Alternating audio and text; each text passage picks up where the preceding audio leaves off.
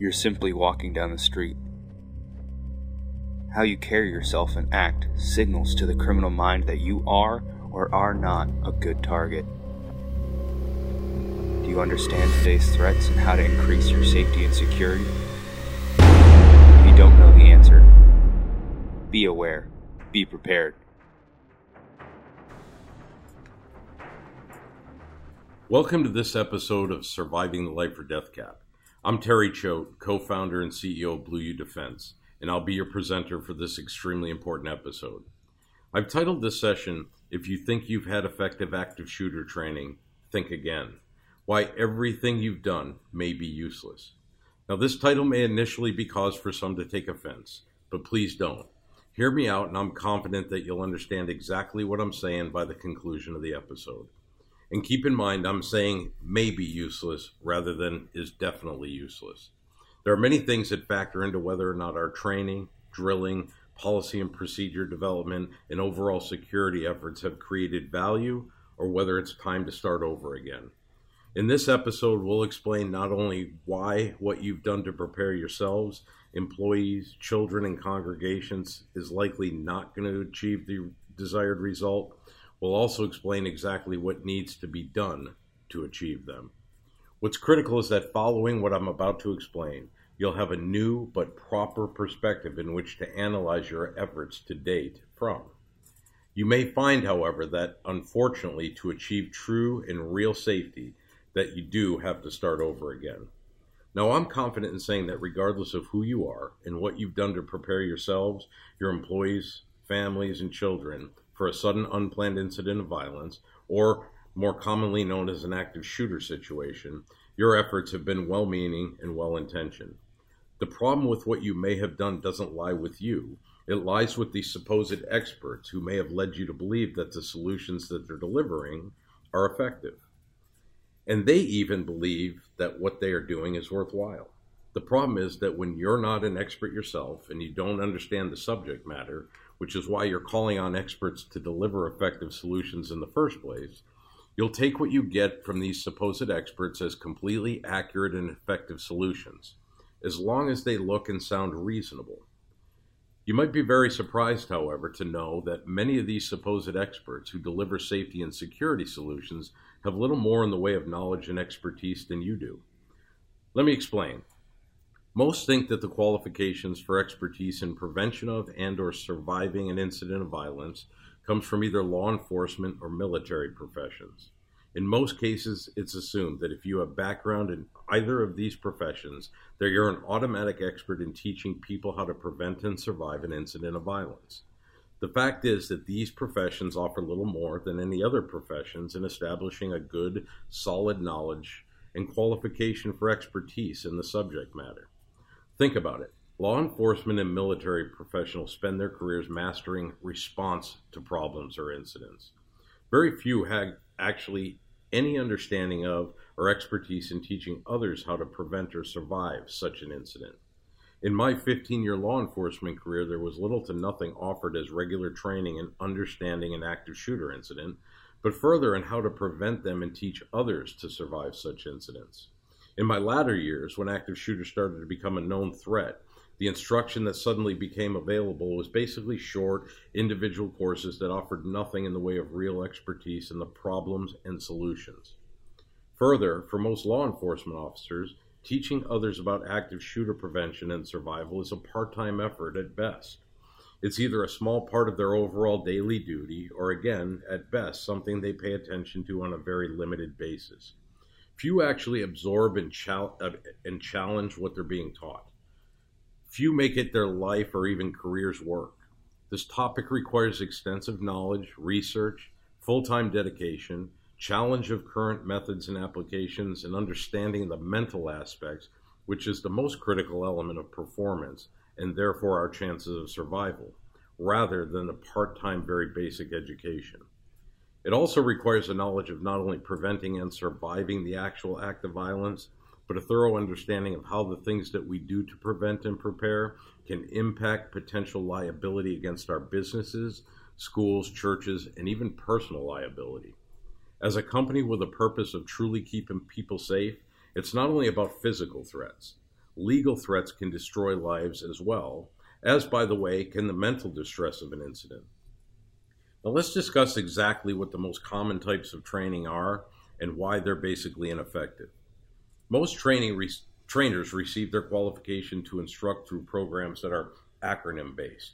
Programs like ALICE, CRAZE, ALERT, and on and on. With most of these examples, anyone, whether law enforcement or military trained or not, can attend a quick 1 or 2 day instructor level training course in active shooter, and upon completion, students are designated as expert active shooter instructors. And when I say anyone, I mean anyone, including you, can attend and receive expert active shooter instructor status with absolutely no prerequisite, no credentials, or no previous education in the topic. Now think about that. Do you think that in 2 short days that you'll have any qualification at all to teach others how to stay safe during a sudden, unplanned incident of violence? It's not only not going to happen, it's actually dangerous to designate anyone an expert in 2 days of training, let alone think that they can effectively teach others how to prevent or survive such incidents. Now let's talk more about the type of training that is by far the most prevalent in this country and why it's simply ineffective. Have you ever heard of run, hide, and fight? Or, as I touched on earlier, acronym training? This is what you'll typically get from local police departments, school resource officers, and even federal governmental agencies. Basically, with run, hide, and fight, you're being offered 3 options, or potential responses to surviving a sudden unplanned incident of violence. You can run, you can hide, or you can fight. 3 very simple solutions that don't require much in the way of expertise or thought. Now I want you to think about this. If you've never had even a single second of training in how to survive a sudden, unplanned incident of violence, not even a single second, and someone walked into the room that you're in right now with a gun, doesn't it stand to reason that without even a single second of training, that you would do one of those 3 things? You would run, you would hide, or you would fight. And again, you would do this even with absolutely no training in survival during such an incident. So we don't need anyone telling us run, hide, and fight because we already know that. The key becomes how, when, and where do we run, how, when, and where do we hide, and how, when, and where do we fight? And more importantly, how do our natural reactions as human beings impact our ability to do any of these 3 things? Without digging down to those levels, just telling someone run, hide, or fight is absolutely meaningless. It's nothing more than training for the sake of training. Training to help us feel good that we did something. In the end, however, it's absolutely meaningless and useless. Further, this is doing nothing more than throwing out solution after solution after solution without first establishing a foundation and understanding for why we're offering the solutions. Being provided solutions to problems that we don't first understand will result in training that simply goes in one ear and out the other ear. How about acronym training? This is training that's meant for the title itself to serve as an acronym that will make it simple for you to recall exactly what you'll need to do to survive a sudden unplanned incident of violence. As an example, have you ever heard of ALICE training? ALICE is an acronym that stands for A, alert, L, lockdown, I, inform, C, counter, E, evacuate. Now think about this. Do you think that if someone walked into the room that you're in right now and started shooting, the result being 175 plus beat per minute heart rate, that you're going to stop and recall, okay, A, I have to alert. L, I have to lock down. I have to inform, and on and on. Let me assure you this, it's not going to happen. And further, these are solutions that will likely not be possible based on our natural reactions as human beings. So run, hide, and fight and acronym training is basically training for the sake of training, training to make us feel good that we did something, or training that allows us to check a box and be able to say that we did something. In reality, however, it's meaningless.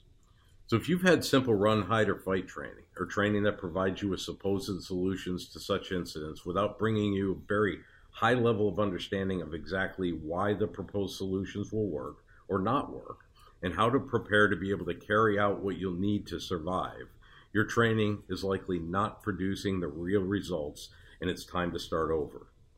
Now let's look at drills and the way that they are most commonly run, and how that makes them all but completely worthless. If you have kids in school, their schools likely do active shooter drills. And incidentally, this is the same for most businesses that conduct active shooter drills. Here are the problems with drills.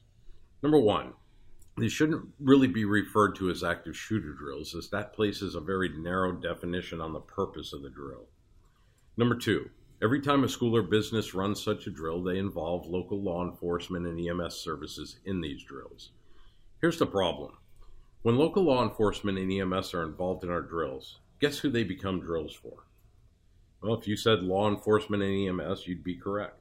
They become drills focused on law enforcement and EMS response, and the focus of how and what we need to do to keep our teachers, kids, employees alive during the actual incident is rarely discussed. Now, as a company, we don't care about law enforcement and EMS response. Not that it's not important, it's just not our focus as a company. That's their deal to figure out. Our deal is giving you, your children, and co-employees everything that we can to keep them alive during this life or death gap.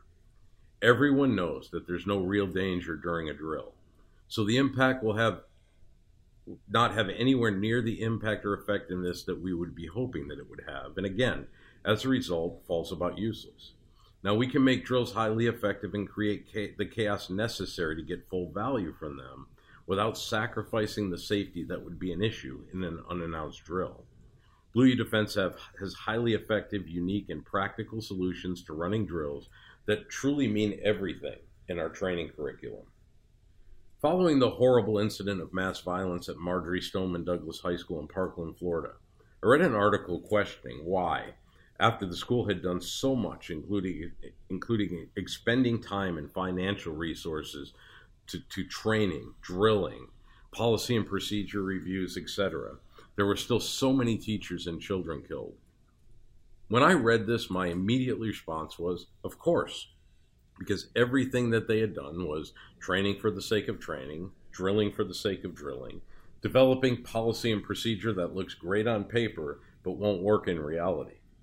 Nothing that they did dealt with the true elements of survival and the development of understanding of the problems before issuing the solutions.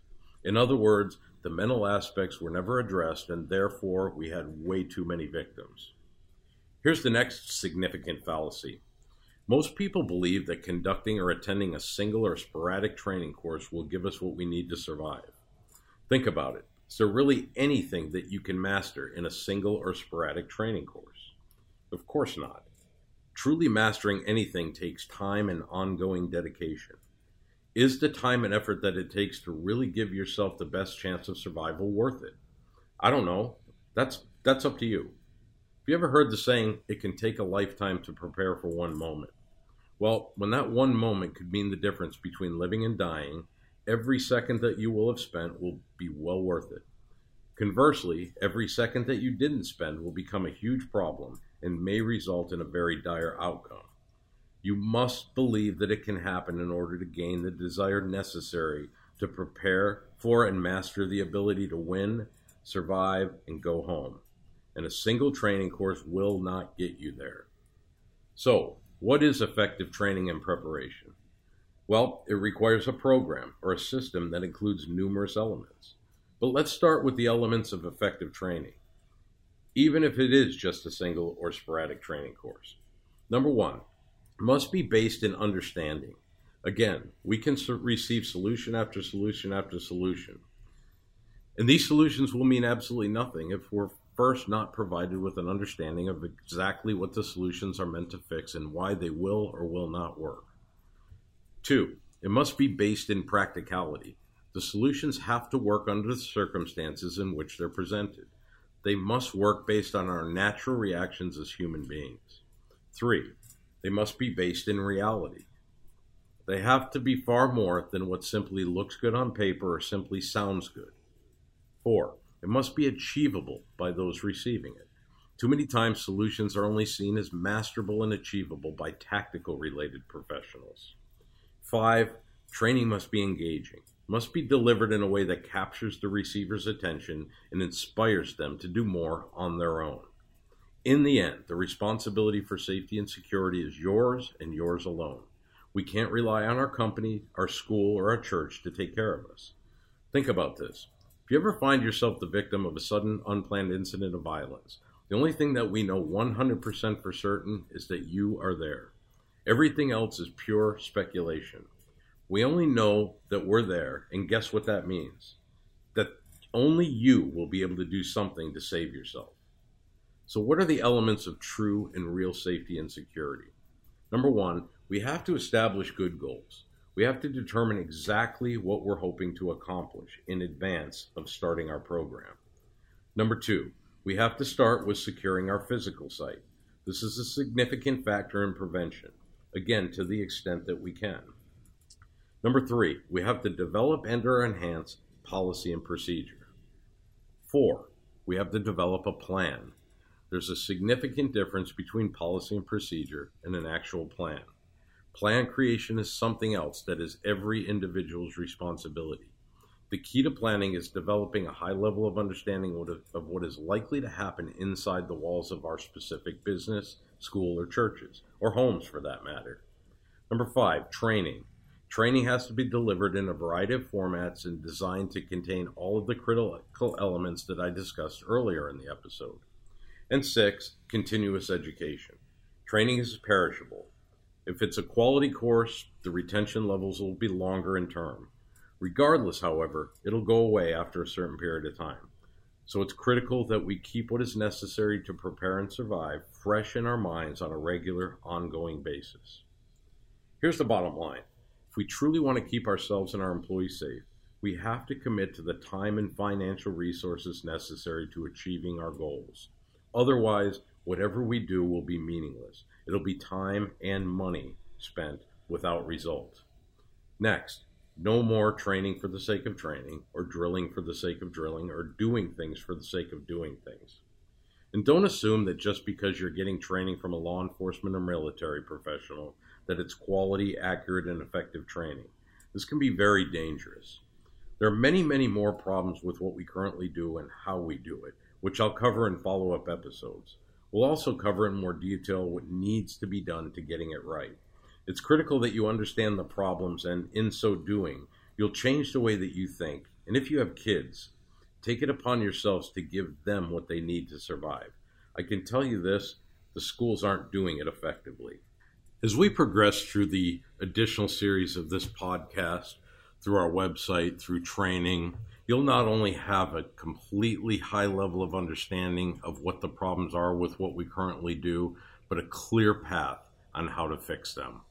Stay tuned for more episodes.